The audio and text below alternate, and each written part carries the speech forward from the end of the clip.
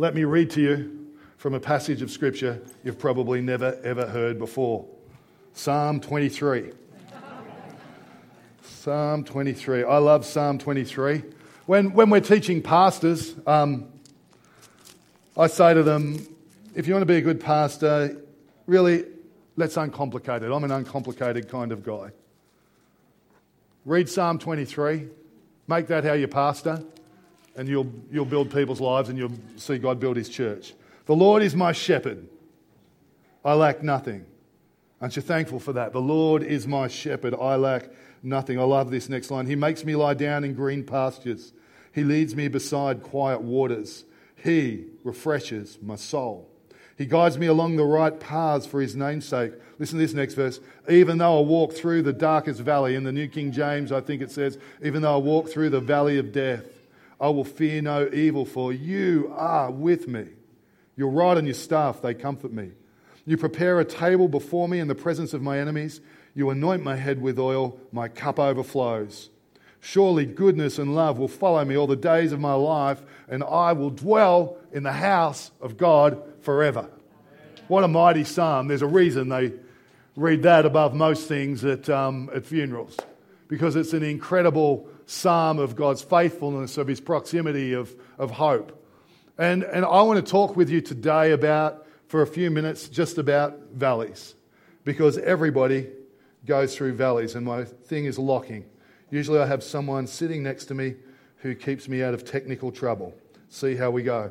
I want to talk about passing through the valley and positioning for life beyond it. All of us go through valleys in life. I'm not sure how you arrived here today. Actually, could I get someone to unlock that screensaver? I'm not sure how you arrived here today, but you might be in one. If you haven't, you will go through one, right? We all go through valleys in life. Hard times, difficult times, the times when it's hard to see. I was driving up today and I thought about a time back in 2007 when I was driving the other way down the hill. It was about 10 o'clock at night. It was the middle of winter, and so I hadn't come off the Moombies yet. I was about to, literally on the descent at the top. So it was cold because we were still in Armidale climate, not Tamworth climate, and we're sitting there at the top. I was in a 1977 ute. I'd given up my well-paid manager's role with a new car every 12 months, thank you. And I was driving a 1977 ute, this is in the new millennium, and that my brother had given to me,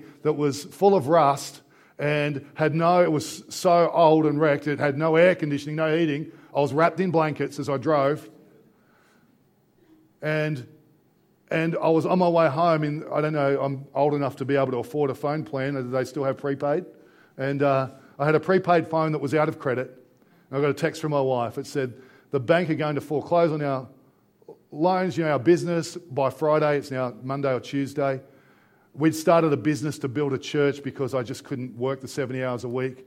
I'm at the top of the Moombies. I'm pulled over to the side of the road. I've got a text in front of me telling me that the banks are ready to close on us. I can't text back because I got no credit. I've got enough fuel to get home, but not enough fuel to get to the next job. And I got out of my car because the interior light didn't work. And in the middle of winter, with a little pen and a little pad, I stood in the headlight on the Moombi Range. And I said, God, this is my Job moment. I don't know how you're going to get me out of this, but I know you've got it. You've heard the story from there to here. Not only did we get out of it, like literally that week, for the only time I can remember, people sent me cash in the mail. Who sends cash in the mail, right? And so it's never happened before, never happened again. People sent cash in the mail and all those sorts of things, and we've seen so much go on from there. I mean, it's so ridiculous what we've seen from that valley. We've literally had someone hand us a house. That's our story. It's full of miracles. So's yours probably. They just look different, but in that valley, something went on. I had to be able to look beyond the moment. It took everything within me.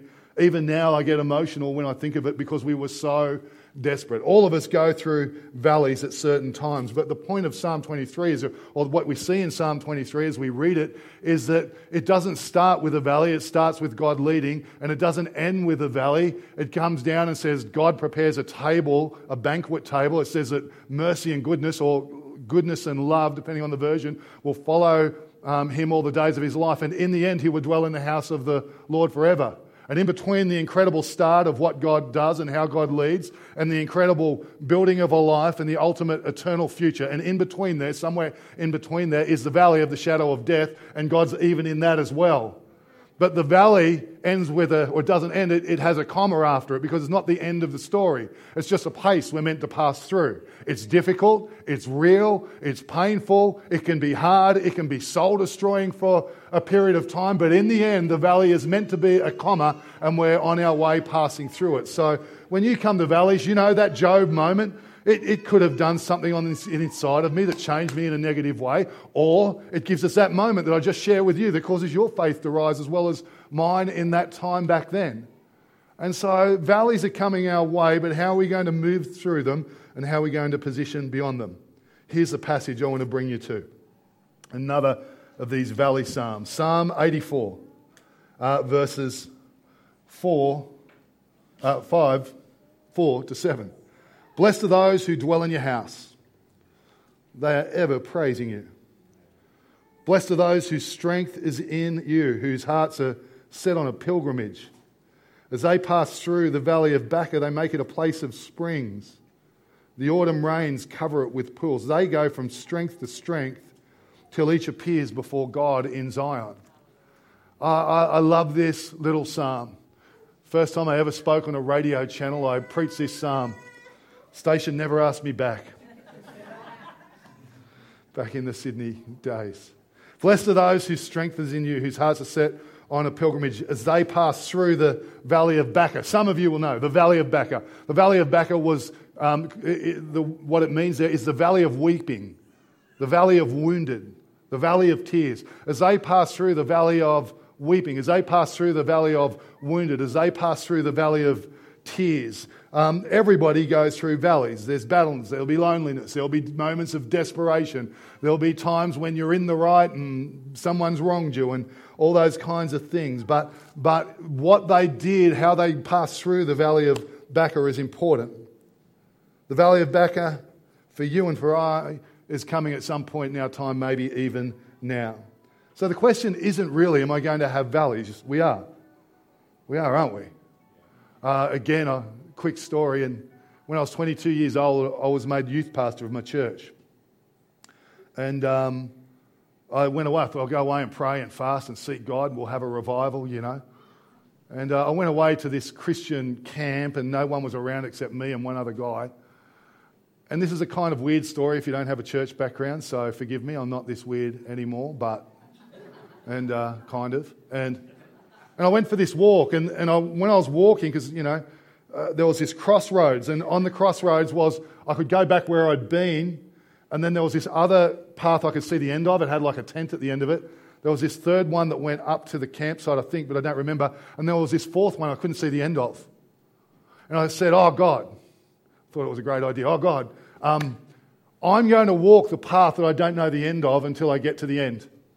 And it's my statement before you as a 22-year-old man that I'm going to see this through to the end. So I start to walk. It was awesome. Praying away, full of faith, young guy, new ministry, all that kind of thing. Walking along, it starts to get a bit scrubby, but that's all right. No, I'm going through the scrub, going through the trees. And then I came to a gully that went straight down into a creek and then straight up the other side. And so I stood there and I went, oh, God, you know I'm serious. So I don't need to do that. You know my heart. Right. I reckon that's what God did. And I went, no. So I know it's silly, crazy. So climb down, I did. Across the creek, I did. Up the other side, I did. Through the trees, out into the clearing, onto a track. And this is where it gets really weird. I thought, I've done it. And then right in front of me, the weirdest thing, there was this fence, and on the other side of it was a sheep paddock. I thought, no, that's home, like the sheep paddock, you know, biblically, the picture. And so I climbed through the fence, sat down in the paddock, and went, no, now I'm home.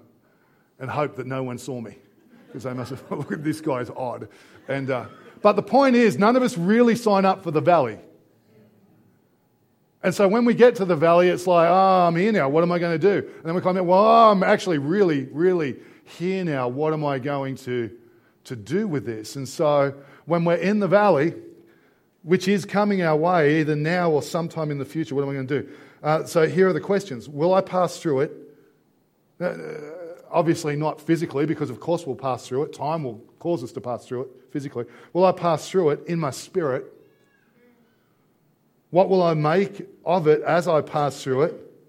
And how will I emerge beyond it? Because that's what we see here. We see those three things happen here. How will we pass through it in my spirit? And then I'll come to the others. Blessed are those whose strength is in you. God never says we won't go through valleys. He just promises to be with us in them. He's our light in darkness. He's our hope in despair. He's our calm, our peace in the storm, isn't he? He's all of those things. Where our strength runs out, it's meant to run out so that we will cry out to him. Like life is designed that way, isn't it? So there are times when you and I would run out of strength in the valleys that cause us to cry out to God, like me with my little Job moment on top of the moonbees, where I come to an end of myself. There I come to a beginning of his miraculous. There I become to a beginning of his supernatural ability to invade and interrupt my life, my circumstances, and my future with what he wants to do. And most of the time it happens in the valleys. I've heard it said that we get to marvel at God on the mountains, and we get to know God in the valleys. If you've been around a while, you might know that is true. Blessed are those whose strength is in you. And then it says, blessed are those whose hearts are set on a pilgrimage. Here's my thought around this idea and this first thought. Blessed are those whose heart are set on. I wonder what my heart or your heart would be set on in the middle of our valley. Because what our heart's set on in the middle of our valley is going to show up, isn't it? It's going to show up in our conversations, it's going to show up in our spirit, it's going to show up in our actions, it's going to show up in our future. We can all think of someone. I love Australia. I'm a patriotic Australian. If Australian scores a century in cricket and I'm in the lounge room, I stand up, I applaud, I make my son stand up and applaud. A true story. And my kids joke that if someone is famous and a Christian, I will let them know every time I see them do something. But if someone is famous, a Christian and Australian, like Dad's off the chart, over the top, and it's a joke in our house. I love Australia. But one of the things that makes me marvel is in a country with so much affluence, a healthcare system like we have, an education system that is so strong, even if it is imperfect, that people would live negative, critical lives. I just find it insane. And it just goes to show that you can have more than everybody else. Australians now live in the largest homes on the planet. You can have more than anybody else across the nation, around the world, or history, and be critical, negative, and complaining, depending on what our heart is set on. When we're in a valley, what goes on in us and through us and around us has more to do with what's going on in my heart than what's going on in the valley. They say about them, they pass through the valley of Baca. And so I think it's a powerful thought. Some people get fixated on their circumstances. Some people get focused on what's not right and what's wrong. Some people leverage the valley for their own agenda. We know that. Some people get focused on their hurt, their pain, how they've been apparently burned, wronged, and worse. And all those things are real, and all those things are true, and all those things are felt, and all those things need working through when we find ourselves in our own valley. But more powerful than that is when someone determines, like they did in the Valley of Baca, what they're going to set their heart on. Because that changes everything.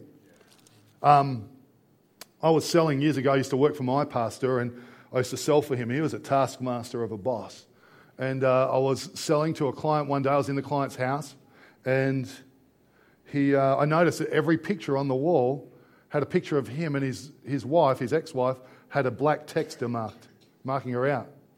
And this guy he was toxic. And I understand there's pain, but it'd been years. I just thought it was funny how, his heart, what it was set on.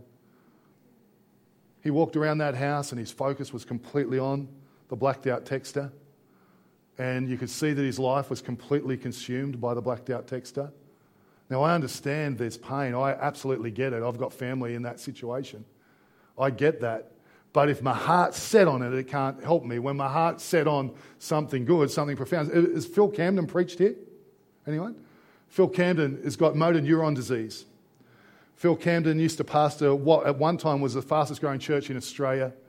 And he used to mentor guys like me when we were younger. He's got motor neuron disease. But if we got Phil Camden on a phone line right now and you couldn't see him physically, you would think that guy's healthy. You'd think he had a life of decades in front of him. We'll see if we can get him here this year now that I know he hasn't been here. That guy is incredible. The faith in his spirit. Sure, there are hard days. Sure, there are moments in quiet. Sure, when he goes to his bed at night, he has to wrestle with his thoughts. But his heart is set on a pilgrimage. He says, oh, well, God gave me a new mission field to reach people for Jesus. It's called the M&D community. He says, I'm going home. We're all dying someday, Darren. He said, I'm just probably going home sooner than you, but don't bet on it yet. And I'm not comforted by that thought, but you can do what you will. But it just goes to show that it's not the valley of Baca that actually gets to determine the state of my spirit. It's what my heart is set on. And that's the advantage of the Christian. I understand that people without hope in the world and without Christ in their lives, without the spirit of power, I understand how someone would just get lost in their circumstances and give up completely. That makes total sense to me. But when the God who says faith, hope and love are more important and bigger than all other things, that's the language he speaks with, the lens he sees through, the spirit Jesus lived with. When he lives on the inside of me, when he has given me the word, when he promises to walk through the valley with me, to bring me to a table of anointing and blessing, to have mercy and goodness follow me all the days of my life, and that I will dwell in the house of the Lord forever, why would I be focused on my circumstance and when I can set my heart on the things that he would? We're meant to be able to live above our circumstance, and he calls us onto that place in Jesus' name. So what's our heart set on? Here's some thoughts. Psalm 45:1. I love this. This is like my favourite verse in the whole Bible. It says, and I've forgotten. It says, my heart is stirred with a noble theme. It's like one of my prayers in life. Oh God, let my heart always be stirred with noble themes. Is it? No. But that's my prayer, that's my intent, that's my heart. God, I want it to be stirred. So what's your heart stirred with? What are the themes stirring in your heart right now? Just a question to take away. Number 2, what are the themes that people would stir in your heart right now? What are they? Bronnie will tell you that we've worked out, we do a thing called good news and bad news at home after dinner. When we started, I just wanted to do good news because that's how I'm wired. I'm like, why don't we do the bad news? Let's just do the good news, and thank God. And Bron said, no, children need to learn to be vulnerable. So I agree absolutely with that. But I can set my heart on those things that people are stirring that's good. What are people stirring in you? What's God's word looking to stir in you?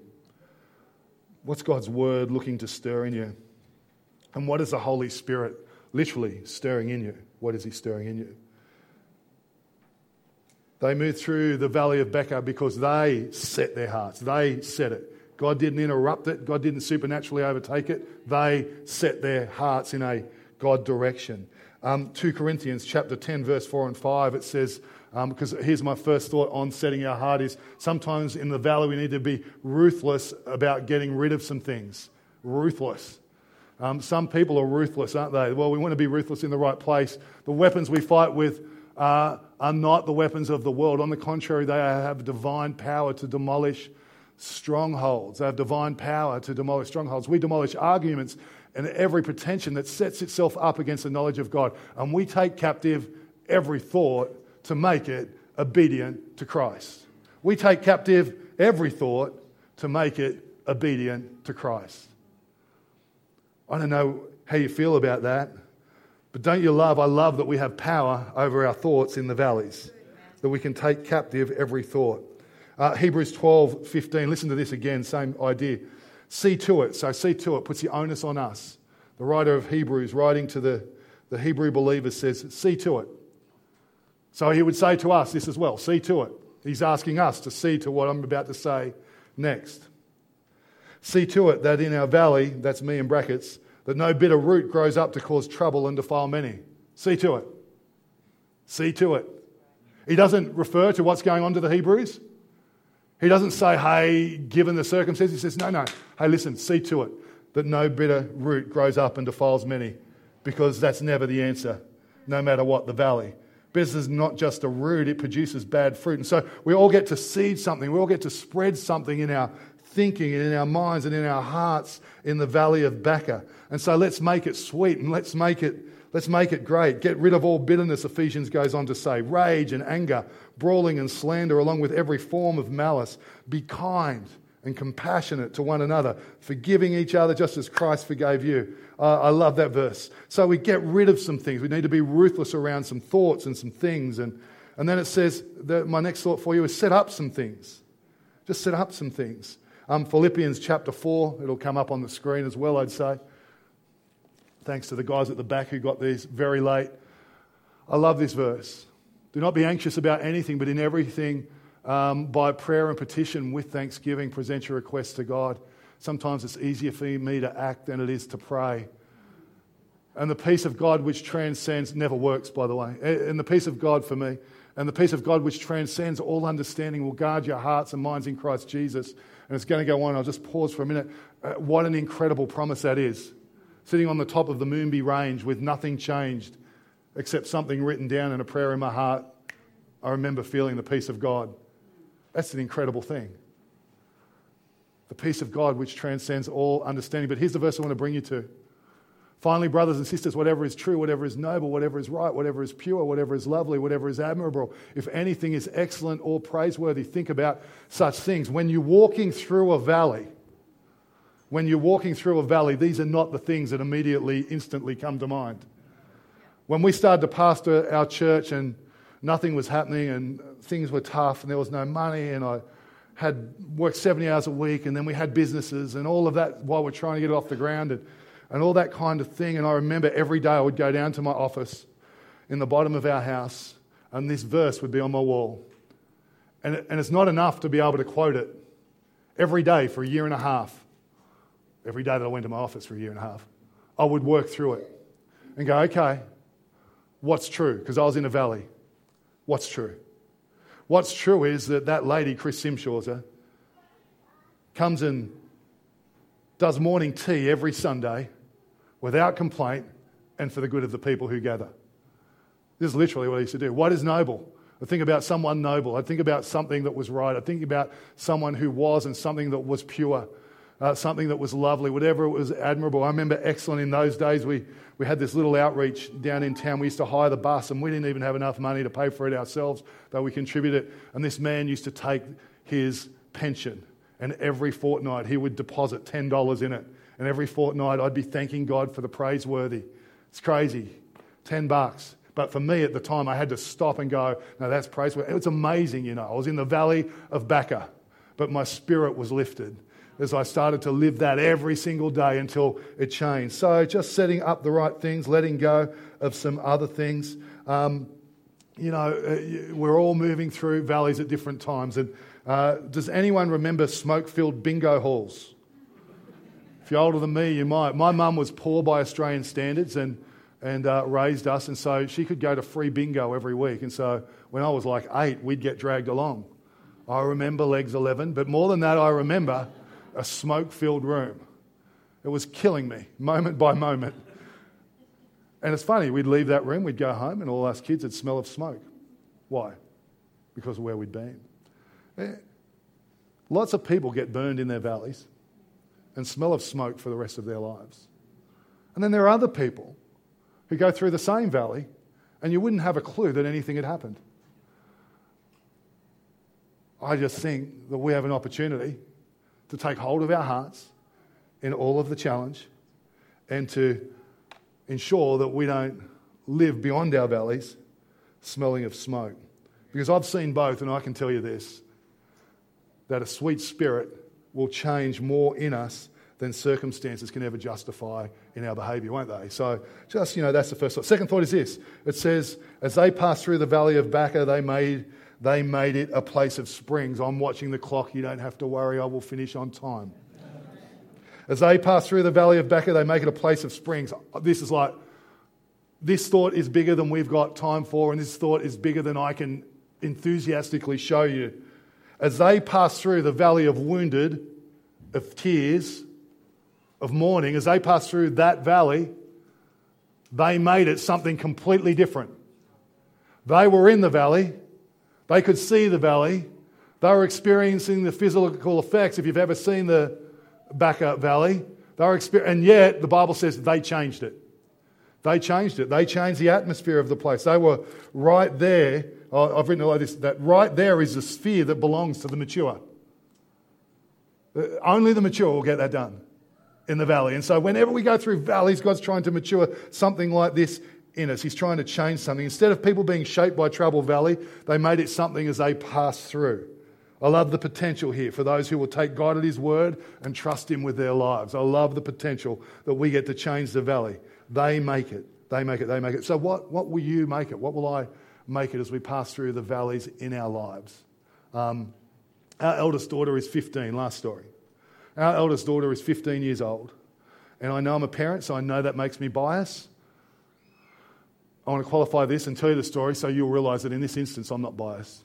Our 15-year-old daughter, when she was 14, our house had a fire go through it. We had to move out. They had to rebuild it internally, and we were out of it. This was 2 years ago for quite a while. On the day that we were allowed to go back in, our kids were desperate. But Bron and I were booked to go speak to a heap of pastors somewhere else. So Bron and I went on our road trip. We were gone for really quick. We just went in, did the thing, and came back. And so we were gone for 36 hours. Our 14-year-old girl had a team pack up our house, had a truck come at no cost to us, had another team unpack our house. When I got home at 11 o'clock that night, the beds were made, the fridge was full, and the cupboards had groceries, and everything was moved. Right? Awesome. You got my daughter. So my daughter, since she was 10 years old, said one day, she's done, that's just one story. Since she was 10 years old, said, God's put in my heart to do a kids' conference. So this December, she pulls it off. 170 kids. She's 15. Team, she gets more volunteers, rally. I say to her, so I'm going to employ you one day. She said, Dad, there's no way I'll work for you. And, we'll see, kid, we'll see. Who knows, her world might become too big for mine. But here's the thought. She went to school, broke my heart. A couple of boys came up to her and said, your church, you use too many lights and you let girls speak. I was wild. You know what my daughter did? She posted. Said something like, I just feel like we need grace for everybody, and I want to encourage anyone who's reading this, to back the call of God on your life or something like that, and got on with it. But I can tell you, for me, because it wasn't the first time that traditional churches had kind of had an ignorant crack at me. And so I noticed my heart was getting harder. Just like, you guys, you're clueless. Of course they're not clueless. I was just being carnal. And I had to make a decision. And this is the phrase I use. Whenever I hear something, I say, I'm for the church. Everywhere.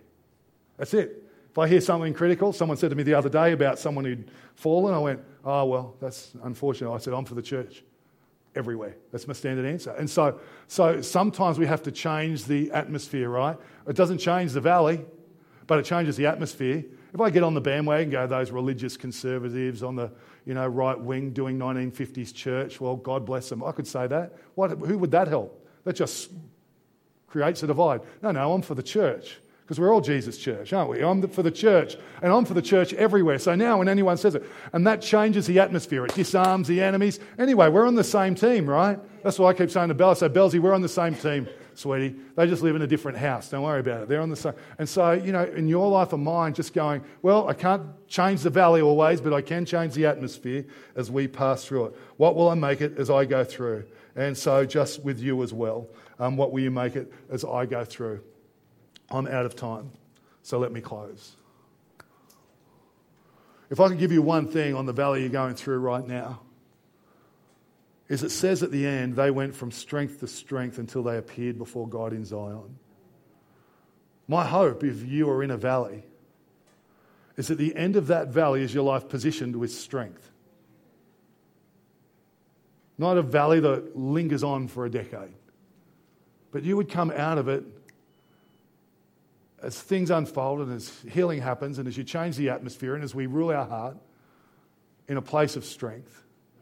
And they said they went from strength to strength until they appeared before God in Zion. I wonder what confession, what declaration you need to put on the end of your valley. And, I'd pray about that with God and say, God, What's the declaration I'm going to make now? When we finish walking through the valley, where will we be? I know that this is my Job moment. But God, I know that you'll turn up in the end. I know that I'll see a better day. I know you will provide. I know that our church will grow. I know that people will come to faith. And I know that you will financially provide. Here we are, building buildings, starting churches in other places. Actually being given a $450,000 home. And that's just the beginning of the story. What's your confession? What's your declaration on the other side of the valley? And start it now. Start it now, and let's walk into that future in Jesus' name. Amen? Why don't you stand with me? I'm going to pray, and then I'm not sure what we all do. I'm learning like you are learning me. Let's pray. I recognise that your heart isn't necessarily tightly knit with mine yet. We're believing for that. But it is knit with Jesus, and this prayer's to him. So let's believe together. Heavenly Father, thank you. Thank you for every person here. Doubtless there's people in valleys. There has to be. But God, you are Lord of the valley as much as you are Lord of the nations. You've got this. And so we lift our eyes to you, Jesus. You're the one who our help comes from. So we pray for a sense of your presence as people move through this week. Oh God, I pray for Holy Spirit stirrings in the best possible way that would fill our hearts with words that we can set our heart on, futures that we can believe for and declare. And God, I just pray that you would help us. Lord, open our eyes to see, and may your Spirit whisper things that we'd hear, what we would make the valleys that we are walking through in our lives. And so we commit everyone to you now in Jesus' name. Amen.